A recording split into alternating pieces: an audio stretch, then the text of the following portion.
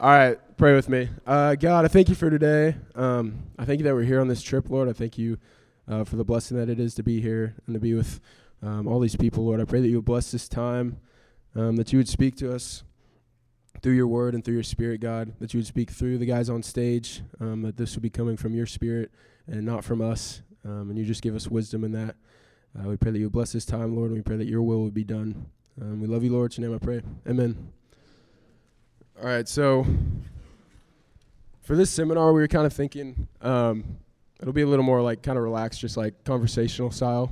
But we wanted to talk about some of the things that we think just guys struggle with in general, and especially in high school, some of the things we struggled with and what we went through, and just kind of like what it looks like to walk through those struggles and like how God spoke into those struggles for us. And so there were really 4 issues that we wanted to kind of zero in on and talk about. So it was going to be fear of man, earning God's love and approval through our performance, isolation, and then ignoring and doubting God. So we're going to kind of look at those and just like see how they play out in Scripture and what we've seen in Scripture, how we've seen those things in Scripture, and then how we've seen those things play out in our own lives. So kind of jumping right in with fear of man. What do y'all like?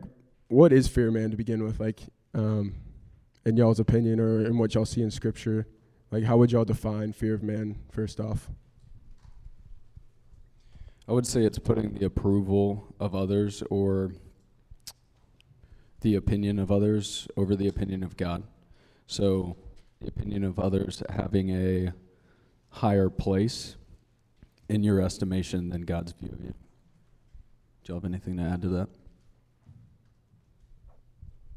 Yeah, that's really good.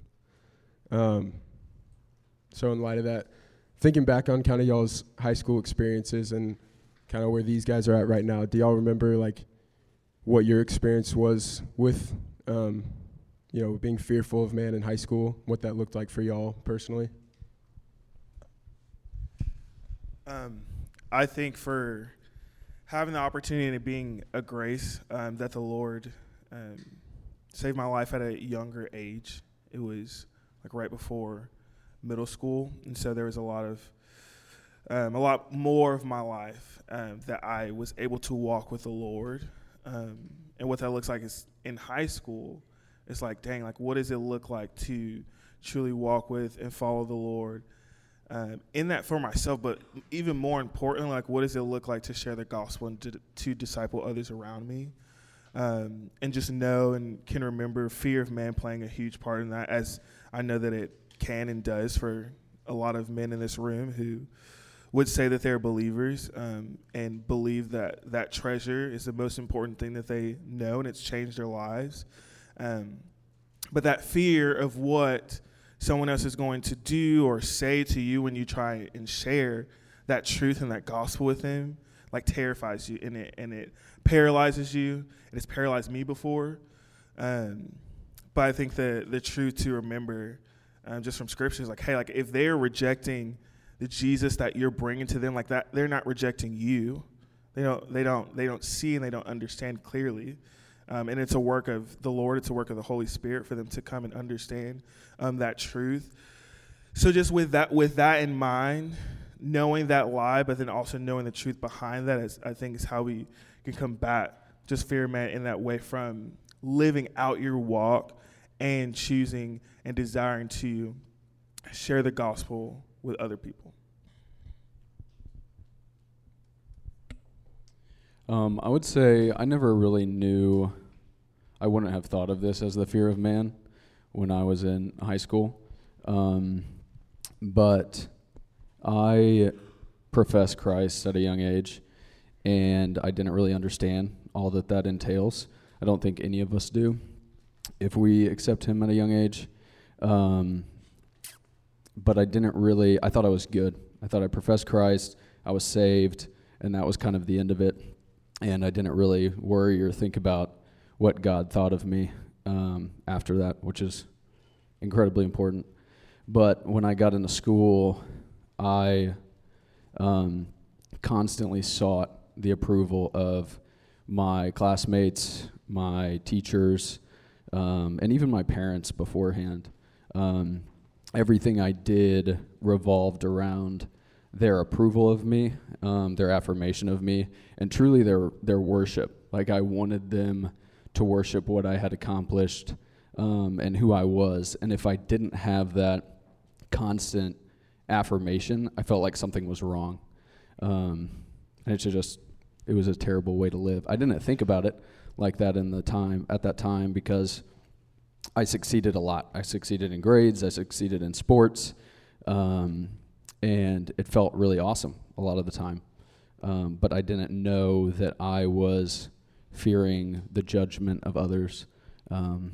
So, yeah, I lived my life by the fear of man.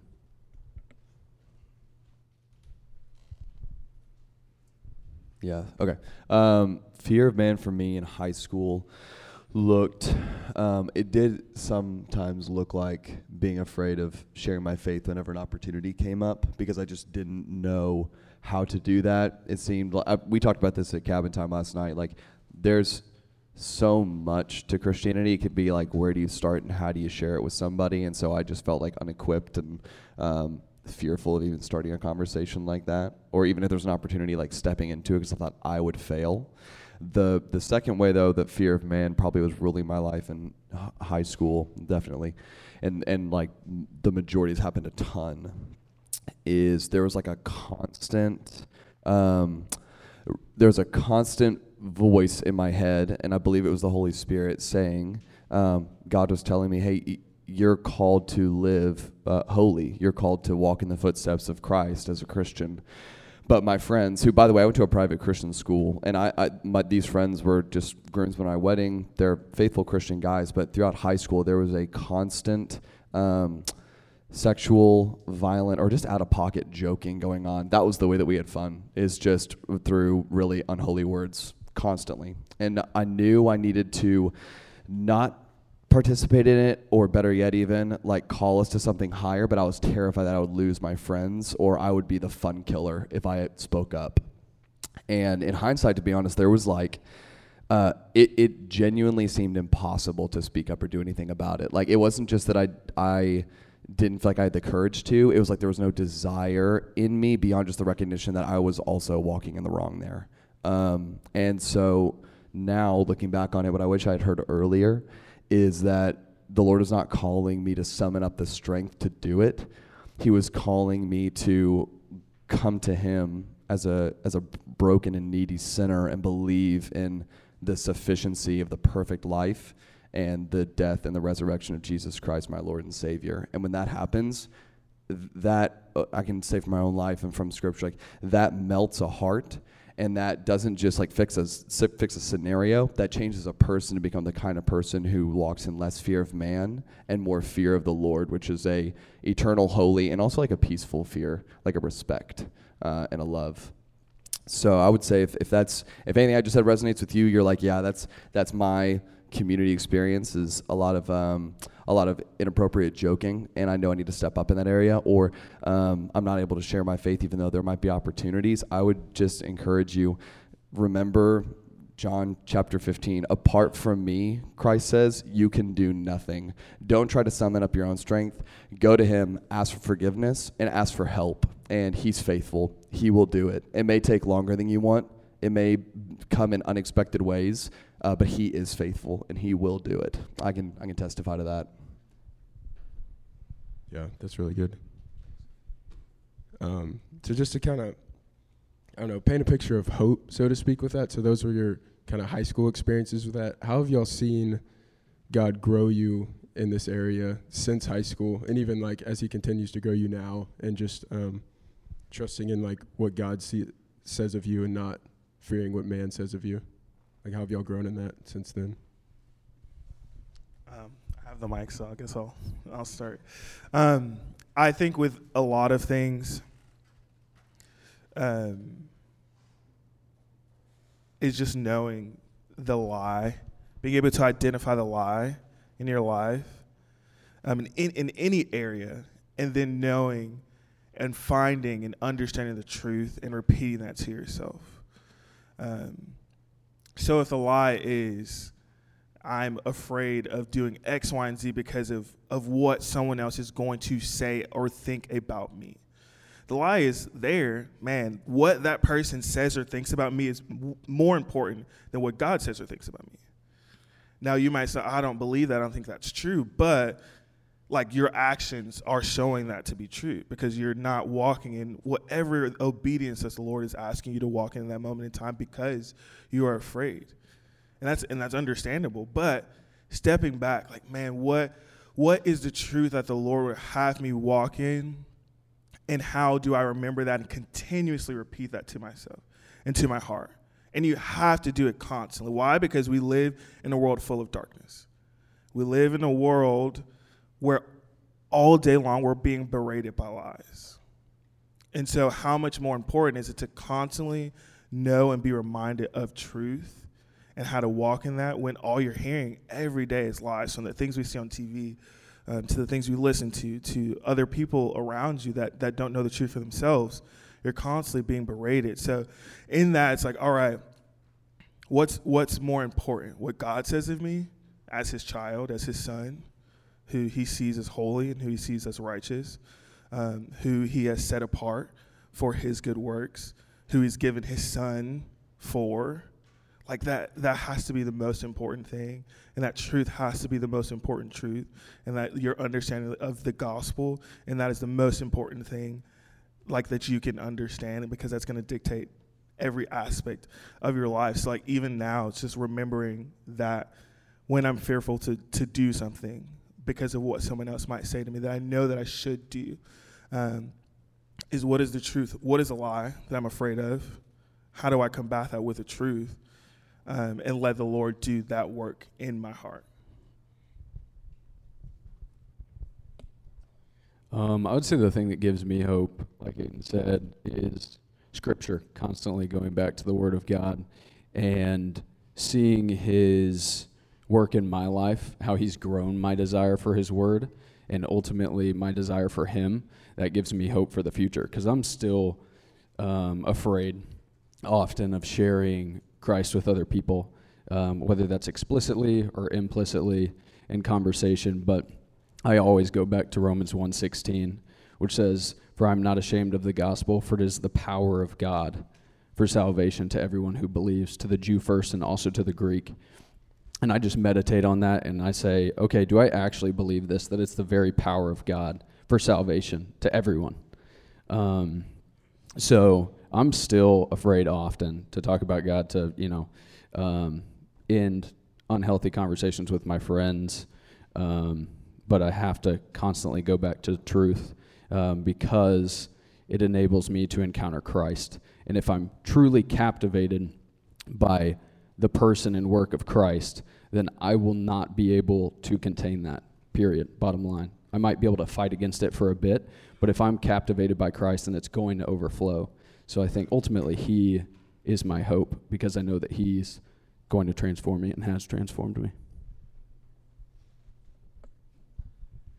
As far as like for hope for the situation, I can, two things. First thing is, so a month ago, a friend of mine from college I was in a small group with, I hadn't heard from him for like a couple months. Like, we just kind of had lost touch, even though we were both living in Dallas. And then word got to me through a mutual friend. They were like, "Hey, you remember his girlfriend Katie?" I was like, "Yeah." Like, really, I'd met Katie once. Really liked Katie. He was like, he and Katie just moved in together. And I was like, that doesn't sound like my friend. But it was true. So I hit him up. I texted. I was like, "Hey man, do you want to grab lunch?" And he said, "Yeah." At the time I was dating my now wife, and he was like, "Hey, do you want to do a double date?" And I knew that I needed to talk to him about what he was probably doing, because if people moved in together, they're probably having sex consistently together, and sex is for marriage within Christianity. And so it should be for all people, but that's what the Lord calls us to whenever our eyes are open and we understand the truth of life in Christ. And so I was like, I need to talk to him about this. So I just texted him back and said, "Hey, I would love to do a double date. For this first one, though, I just kind of want to catch up on life together and see like how you're doing, and also like share what I'm going through with you. Can we do one-on-one for this one?" He said, "Yeah." So we went and grabbed lunch together. And basically after like just a lot of like fun and hanging out and catching up and whatever, I just asked him, I was like, "Hey, I heard that you moved in with Katie." I was like, "I don't know like all the details about it. I was just wondering like, is that true? And if so, like, what's up with that? And he said, no, I have. And he was like so honest and honestly apologetic. He was like, I know what I'm doing is wrong, and but I've done it. And he's like, and no one has called me on it, to be honest. And it's kind of a relief to have somebody call me on it. And that's not me hyping myself up. Like, that was, I felt like pressure, like a healthy pressure from the Lord of like, you need to be like, you love this guy, like, do this because you love him and you care about him. And so we had a really good conversation that basically ended with me encouraging him and him like responding in a very positive way of saying like, we don't know what the road forward looks like in terms of timeline, but like, I got to get out of this situation is what he was saying, and I'm going to take steps to do that. So now my job as his friend is to walk with him consistently, checking in and helping him to like take those steps. Now, that being said, that's one example of a type of bravery or boldness I did not have in high school, but there are so many more examples day to day I could give you where I should be speaking up like that in people's lives, and I am not. Or people should be calling me on my crap, and they're not. And so the primary hope, like the one true hope is, again, it's Jesus. It's knowing that I love it, talks about in 1 Corinthians, it says, he chose the things that are weak and foolish, even things that are not in this world. Like Jesus intentionally chose to be his people, the people who were morally the least impressive. You can see that through the narratives of the Bible, and in that verse in 1 Corinthians, he chose the weakest people so that his mercy, his grace, his love, which is free and perfect, would be all the more shown so clearly to the rest of the world so that they would come to, and so that he would be glorified. So that's the hope that I have for me and for y'all as well. That's great. Yeah. And so moving on to kind of our second point, or second topic we were going to talk about, it's earning God's love and approval through our performance. I know, having gone to Highland Park and grown up in this community, like, that's a huge thing, just like the pressure to perform, the pressure to be essentially perfect. You feel it really, really heavily in this community. And so kind of, what was that like with y'all's high school experience? Like, did y'all feel that pressure? Kind of what did it look like? Or, yeah, what was that for y'all?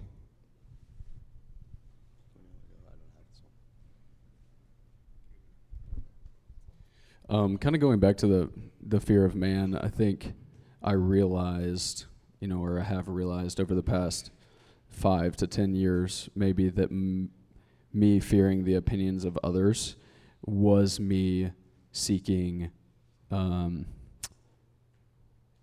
approval. It was, what was the second part of the question? It's performance and... earning God's approval through your performance. Right. So it was me seeking God's approval, and I didn't feel like I had that. And so it caused me to perform in all these different capacities. It caused me to seek perfection in grades.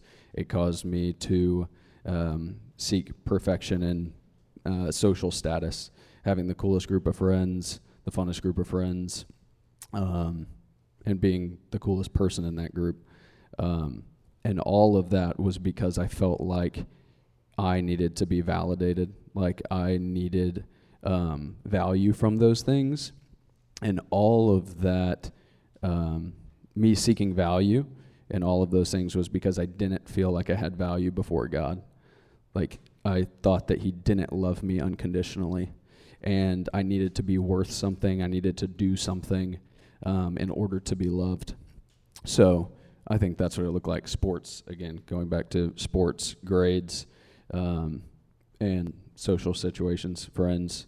Yeah, I felt like I needed to source value in those things because I didn't realize that I was already valued and esteemed because what Christ did on my behalf and who I was in him.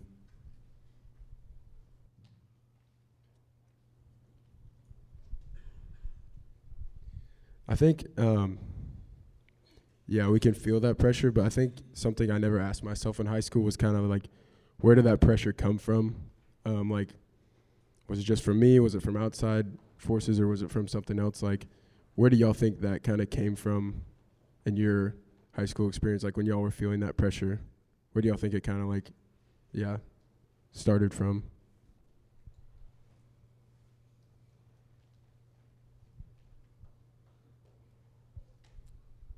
I think it came from comparison.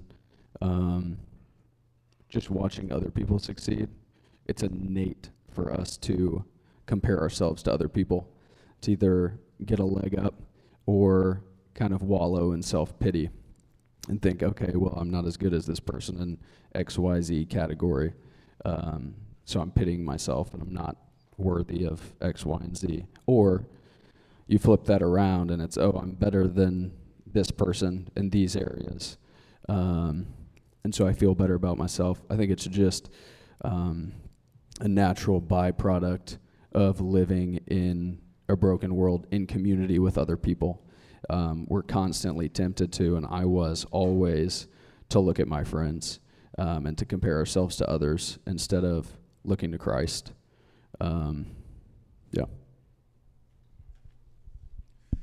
And I think also just myself and ourselves, in efforts to, have some sense of control of the love and acceptance and affirmation that you receive.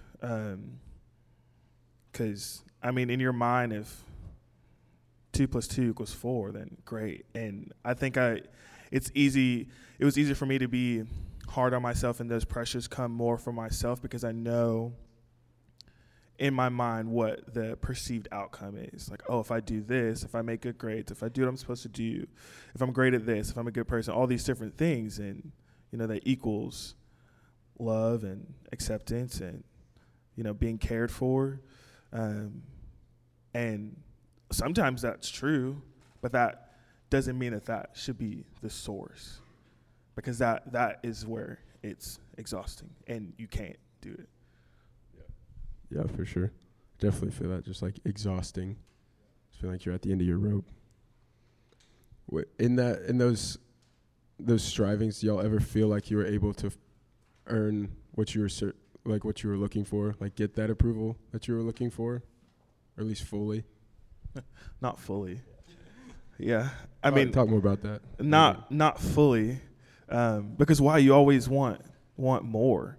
And you're looking for things and in places that are never meant to satisfy you, and that are not eternal.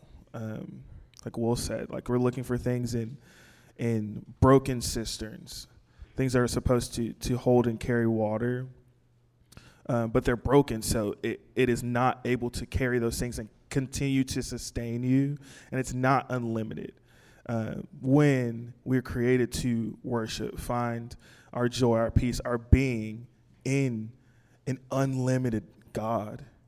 But we're searching for those things in very finite and limited people and circumstances in a very broken world. So yeah, you get it for a bit, but guess what? You want more.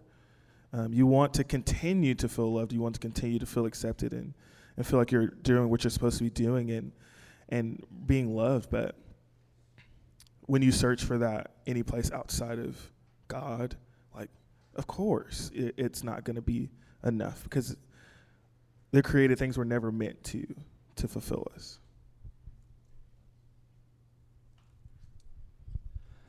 What time does the switch happen, by the way, seminar to seminar? 11.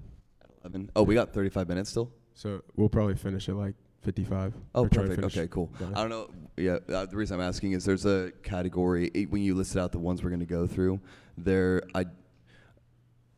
at the end, whenever we hit like 50, I may like raise my hand and ask you, because this one, honestly, I kind of was like a march to the beat of your own drum type. Like, I like just being different than people, so I didn't relate as much to the pressure. But there's another thing that we might not get to that I want to make sure to talk about. So okay. I might ask at 10:50 to talk more. So okay. I'll like pass this. Okay. Sweet. Last thing, kind of on this topic. Now that y'all are walking with Christ and y'all have at least more so taken hold of the fact that God loves y'all unconditionally and you have his full approval in Christ, what does that kind of change look like now? Having kind of taken more hold of that versus back when you didn't believe that or understand that. Yeah. I think it goes back kind of to the formula before, like what's the lie and what's the truth. How do I identify the lie? The lie is I need to do, I need to work, I need to succeed, I need to perform to receive love, affection, care, all of the above, these good and perfect gifts that are to come from the Lord, but they're coming, I'm looking for them in things and people that are not God. And so that's just a never-ending struggle. And it is, and it should seem hopeless. Why? Because you're constantly striving. But it seems like there's a hope for you to continue to receive these things because you keep going. You keep going back to the same things. That's a lot. But the truth is, if you're a believer, there is just no work for you to do in Christ to be loved and to be cared for and to be accepted. Why? Because it's a free gift that was given to you. I think another thing is just always knowing where you're at, understanding where you're at in how you think about who God is and what he truly thinks about you. Like if you think about it right now, in your current state, what do you think the Lord thinks about you? Do you think he's pleased? Do you think he's kind of like, could be doing better? Do you think he's, that kid, like way off base, should be doing a lot better? But the hope is for the believer and also to the non-believer, because there's hope in Christ for all who believe, is that when you put your hope and faith and trust in Jesus Christ and his free gift to you for salvation, brother, there's just no more work for you to do. Why? Because God sees you as he sees Christ. 2 Corinthians 5:21, he made him who knew no sin to be sin on our behalf, so that we may become the righteousness of God in him. The great exchange, Christ took our sin from us. But in return, we get to have his righteousness. What does that mean? When God looks at us, he sees Christ. So constantly, I'm like, I can go home at the end of the night and think through my day and be like, man, I should have done this. I should have done that. I should have prayed for this person. I should have done this thing. I didn't read my Bible. I should have been memorizing my scripture like I was supposed to. And the list can go on and on and on and on and on and on. Why? Because everything in me, in my nature, thinks that I have to perform for God. And that's the extent of my relationship for him in my salvation, is to work to continue to be better for him. And that's just not the case. My faith produces those works, but my works do not produce my faith. So at the end of the night, when I think through that and I know that that's turning into a cycle of me striving, the truth that I can rest on is like, hey, the Lord's like, rest easy, dude. Like, I love you.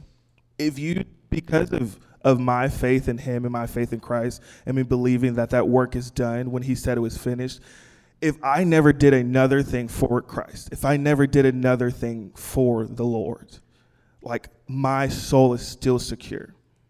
You do not have to do a single thing for your salvation. Why? Because he sees you as he sees Christ. But because we love him, we want to do his works. We want to do the things he's called us to do. But there's just so much hope and peace in the fact that, like, you get to work from a place of joy and get to work from a place of rest, because that work was already finished in Christ. And God is pleased with you. He's not disappointed in you. You're a believer. You sin. You mess up constantly over and over and over again, but you're repentant and you're confessing. The Lord is not disappointed in you. Like, he's not angry with you. Like, he sees you as he sees Christ. He wants better for you. Why? Because that is the life he's called you to, and he knows who he's created you to be. But there's just no working for his love. We are in his love and get to work from that place. Yeah, that's great. The passage that I thought of was Ephesians 2:8-10. It says, "For by grace you have been saved through faith, and this is not your own doing, it is the gift of God, not a result of works, so that no one may boast. For we are his workmanship, created in Christ Jesus for good works, which God prepared beforehand that we should walk in them. And I think now in my life, it's completely different because the foundation of Christ has already been laid. I heard about grace growing up over and over and over again, but I never truly understood it. I kind of accepted it and then retroactively tried to earn my salvation and standing before God. But Hebrews talks about Jesus after he made purification for sins, after he made you right with God, he sat down at the right hand of the Father because his work was done. So now I still struggle with my value being found in those things, performing, but I just pay attention to, okay, am I anxious? Am I stressed? Okay, why is that the case? And like Aaden said, I go back to the lie. I'm not resting in God's truth and what he's done on my behalf. So what is the truth? And I go back to Scripture and remind myself of that through his word. So I think it's completely different because of the foundation that Christ has laid. Something you both just talked about, it made me think of a story someone told me once. So do this, close your eyes, and if you had to pick one emoji for God whenever he looks at you, like one of the emoji faces, tell me which one you believe that represents his face whenever he looks at you right now.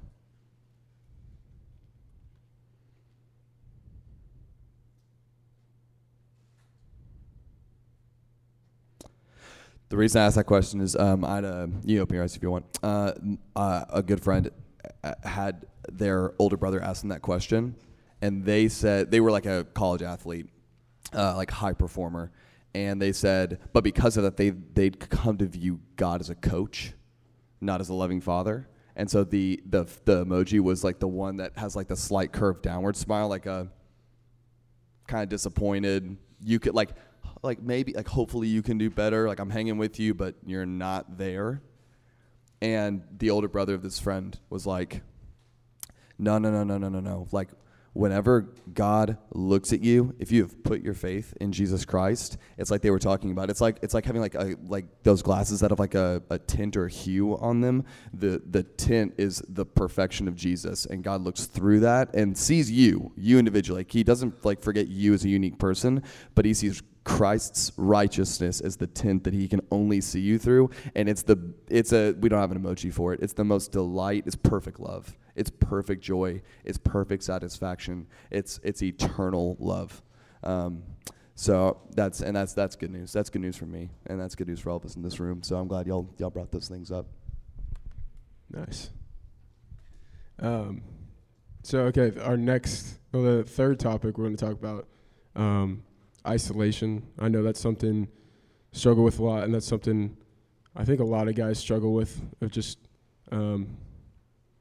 somewhat of a fear of just revealing your full self, for fear of rejection for a lot of us. I know for me.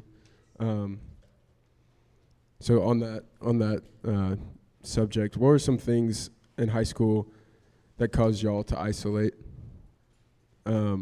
And then what did it look like for you to isolate in those times?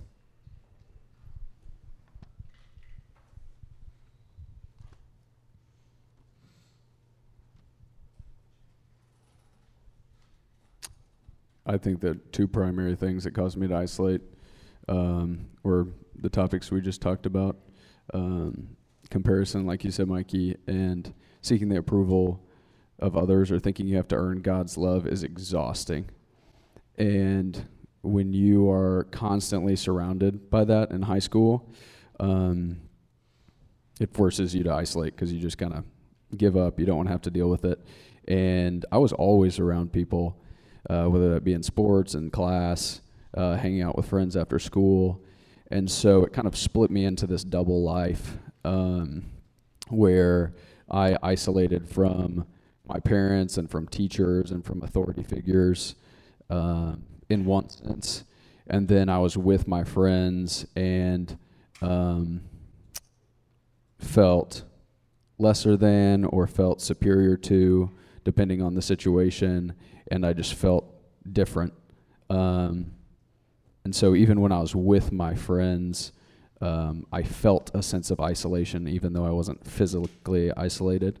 But sin, and whether that be pornography, partying, that caused me to isolate from people who had wisdom and authority and who truly loved me, because I thought that they wouldn't accept me for who I was, and I also didn't want to have to give up drinking or pornography, so I didn't bring that to them, and that had a massive negative impact on my life because I couldn't experience what being known and accepted was like. So that's kind of what it looked like for me.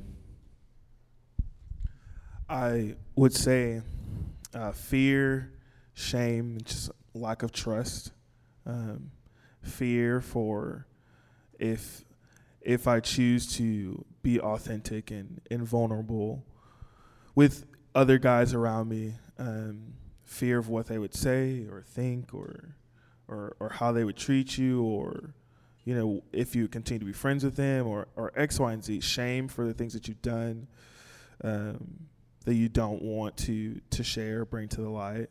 I mean, just a lack of trust, like thinking that nobody's going to have my back more than I'm going to have my back, and nobody's going to care for me the way that I care for me, and so putting my trust in myself to take care of that fear and shame. Oh, fear and shame, see ya, because I'm not going to bring that to anybody else. So why put myself in that situation? And all of those are lies, because the exact opposite thing happens when you walk in the light. So for me, the thing that would keep me in isolation was, again, I'm going to a private Christian school and being maybe in a different environment than some of y'all were in, but then others of y'all probably totally vibe with me on this. I was in an environment where I was afraid to be honest about my doubts and shortcomings as a Christian. So it wasn't so much isolation of I'm worried about being representing my faith or being true to who Christ is calling me to be because the world will reject me. It was more I would be afraid to tell my friends after we just had a really solid Bible study together, or we would have a conference at my school, for me to be honest and say, I'm not really sure that all the Bible is actually written by God. I'm not confident of that. Some days I'm not even sure God's real, guys. But I would be terrified to say that out loud, to be honest. And it kept me quiet because I was worried that would get me kicked out of the group, so to speak. And so that's why, number one, I'll say this. I think that based on my experience, if you're honest about those things with Christian brothers who you can look at and say, that's a person who is the love of Jesus is definitely alive in that person, I think your friends will surprise you in how honest and how much they'll actually be yeah, I go through that too. I have those doubts. I have those fears. I have those sometimes even shames around a lack of faith. I think you'll be surprised at how welcoming and accepting they'll be. Second thing is, that's why I'm so thankful for the way that PCPC is set up in terms of with our youth ministry. We got people like us up here, and then the rest of your leaders who are in your cabins.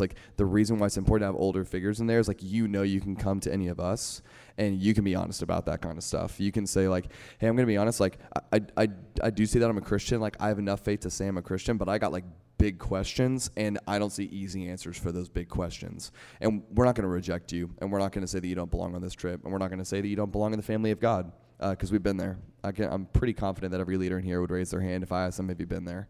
And so just know that there's safe places and safe people, by that is what I mean, to go and to bring those things to. And there's a real freedom in saying, hey, I'm fully known, and in being fully known, I'm not rejected as other. I'm welcomed still as a son of God. I'm just stumbling on my way like we all are. It's 2 steps forward and 1 step back, and sometimes things take time to understand, and I still got questions I'm working through. So, yeah, this is a safe place. Yeah, and so you're talking about people just being a safe place to go and opening up to them kind of help bring you out of isolation. For y'all, what did that look like or like what kind of brought y'all out of those times of isolations, or even now, if y'all feel yourself isolating, like what brings you out of those times? How does God draw you away from isolation? I can start there. I think, I feel like, I don't know, there's a number of thoughts or answers there. But I don't know, you get tired of walking in darkness, especially if you're a believer, because we're not meant to walk in that way. You're not meant to walk hiding your sin. You're not meant to walk where nobody knows you truly and deeply. Why? Because we are a family. We are a body in Christ. We're not individual bodies. Like, that's not the picture that Scripture gives us. Like, we are one body in Christ. And I think it goes back to that same formula. What is the lie? Like, what is the truth? I remember when I was just being taught that way of thinking, that I began to understand, like, bruh, I've been, like Will said the other night, like, getting robbed, dude, just like from fear and isolation and shame and just all those things just eat you alive. Scripture talks about, like, hey, if you stay in darkness and you keep these things from the light, like, your bones are literally wasting away. And that's what it's like. And you're just absolutely getting robbed of all hope and life and joy. And I remember understanding the truth and the benefit of walking in the light and being taught that. But then actually acting those things out. And praying for the Lord to give you community. And praying for the Lord to give you people to walk with that are faithful and that care for you and care about you. And that's so important, dude. That's so huge. And I've seen that be true in my life, like even with guys in this room, like Pete and Noah sitting back there, like they're like brothers to me at this point. And they've walked with me through life. They know me well. They've walked through me, practically carried me through some of the lowest and hardest situations and see me in very tough points in life. And there's just no way to walk through that alone when the Lord has a plan and a system in place, and that is to care for other people and walk with each other and carry one another's burdens. And you got to trust. You got to trust in the Lord's design and his plan, and that is to walk in the light. And that takes some courage, and that takes some trust in other people, most importantly, trust in the Lord. And if you take that step and you take that, like, the Lord is not going to fail you. The Lord doesn't take L's. He just doesn't. And so there's anything that you need to bring to him and take to him, like, trust and believe, like, W every time. And so, like, that's a huge place to test that out. Lord, I want community. I want to walk in the light. Like, I want to be faithful. He's going to answer that. And you can bet on that.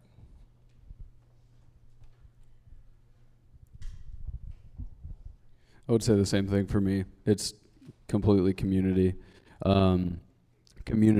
Christ-centered community. Came in the form of summer camps and kind of short-term friend groups. For me in high school, it was really difficult. But I really didn't find that until my junior year of college. And I was actually able to see what Christ-centered community looked like. And that brought me out of isolation, not just physical isolation, but isolation from the church, from the family of God. I think that's what really matters. And then over time, I began to see that it was the love of God poured out through those people in my life. So ultimately, it wasn't them, but it was him loving me. And so now, in a more direct way, the love of God brings me out of isolation. If I've had an exhausting week, if I'm isolated, if I'm not spending time with friends, or Christ-centered community, I feel the conviction of the Spirit, him calling me back into that.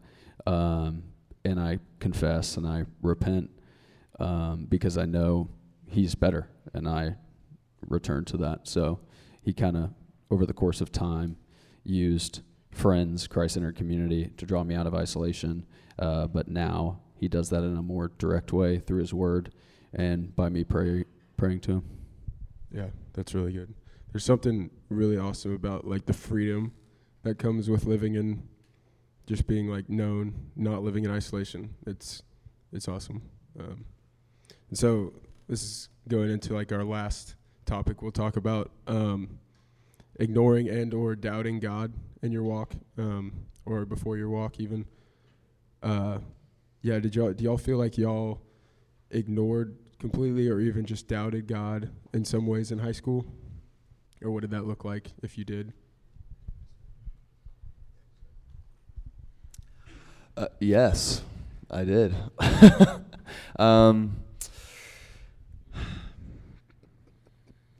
Ignored and doubted God. Yeah, I definitely doubted. I remember asking my dad one time when I was like I think I was a junior. I said, "Hey, do you still doubt that God exists? Like that He's real?" Because I would think I was through. Then like 4 months later, I'd get hit again with like, am I crazy? Like, is this all?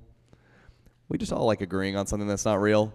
And he said we were driving and he goes, it's been years since I've doubted that God exists. He goes, I still sometimes doubt that He is who He like says He is in His word. Like sometimes His love and His compassion, or like His justice, and that'll set everything right in the world one day. He's like, I'll doubt that stuff. But he goes, at this point, it's like with anything else in life, like you accumulate experience and little things over time, one brick at a time, builds this like whole city of trust and this firm foundation. And so he just basically told me like, you're just in the process of that. And I can now say like a little bit of ways from high school. It's been a while since I've doubted like the existence of God, but that rings true as far as I will sometimes doubt who He is. And that's why the thing that like has to happen. This goes back also to ignoring God. Like if you're like, there's like something in your life, you're like, I know that like God wants to like speak into this and do something in this area of my life, but I'm like afraid of what He's going to take from me or what He's going to change. So you just like stiff arm Him and just avoid Him. Y'all, we it's so simple. We got to go to church. Sunday morning, go to church, get in community, like get consistently under the word, because sin thrives in darkness. John chapter 3 talks about like people won't come to the light because their works are evil, and they know if they come to the light, then they're going to be like, oh my gosh, it's shining on my works. I'm going to really see myself for who I am, and I don't want to see who I really am. And what is the first thing that God ever, in the Bible, He says, the first word that He speaks, let there be light. When God speaks, when we read His word, when we hear His word preached, that's light shining on the darkness of wherever we're at. And then in another place in Hebrews, it says the word is like a surgical scalpel. It said it's sharper than any two-edged sword. And the language there is like, it's like a surgery tool. So it's like shining light on darkness. And then it says, okay, now that we've got you under the light, we see where something's off. And there's only one tool that can cut in and get that thing out. So Sunday mornings, you got to get under the preaching of the word. You gotta, they're and PCPC is a welcome and open door. There's other wonderful churches throughout the city, and wherever you're at. I've been to other states. I've been to other countries. I've never found myself yet in a place where I haven't been able, praying beforehand before I arrived, I've been able to find somewhere where the Bible isn't being preached. You got to get under it week after week, and just that one, even if it's 1 moment in a week, that check-in of having the light shown and then like the surgery tool applied, over time, it will change you one brick at a time until you are a totally different city, so to speak. Yeah, and when Ross says that, like, I think hearing that, I have a tendency to hear like, oh, I need to go to church on Sunday because that's what a good Christian does. The truth of that is we need to go to church on Sunday to be filled up, to meet with God, so we can experience the joy, the hope, the encouragement He means for us. It's not meant to be a task. It's meant to be life-giving, and just joyful for our souls.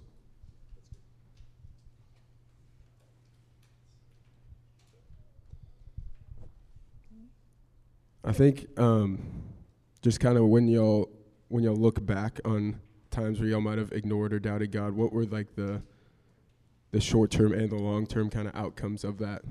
And then also how God redeemed those situations.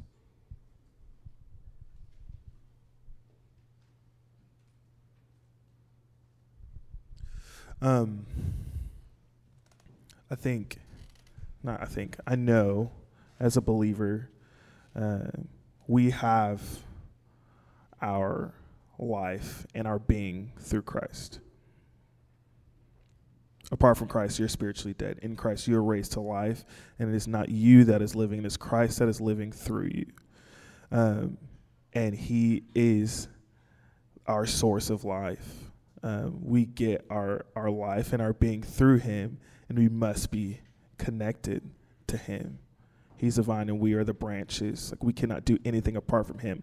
So in the times that I'm ignoring God, I'm doubting him, I'm not choosing to sit under teaching, I'm not choosing to be in my word, I'm not choosing to subscribe to the things of the Lord, what am I doing but starving my inner man and myself? And you can feel it. You can feel yourself wasting away spiritually.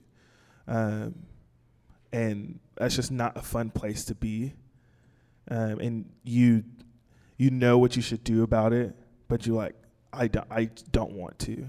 Like, I can't bring myself to do it. Like, I'm too tired, or I'm too this, or I'm too that. That's quite literally where our life is found, is in him.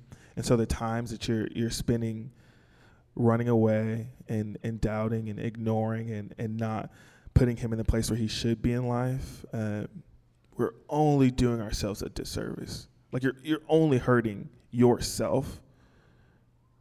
And God is just only waiting for you to come back to him. I don't think I ever really doubted God's existence, just because I had heard about him so much. But I do think I tried to doubt his existence because I had a distorted perspective of his character, of who he was. I saw him only as a judge, and I was constantly confronted by my sin and all the ways I fell short. And because I had a sense of felt judgment from him, I was like, God, that can't be how God actually is. Maybe he doesn't exist, or maybe I can ignore him. So I think ignoring God has been a much larger theme in my development as a Christian.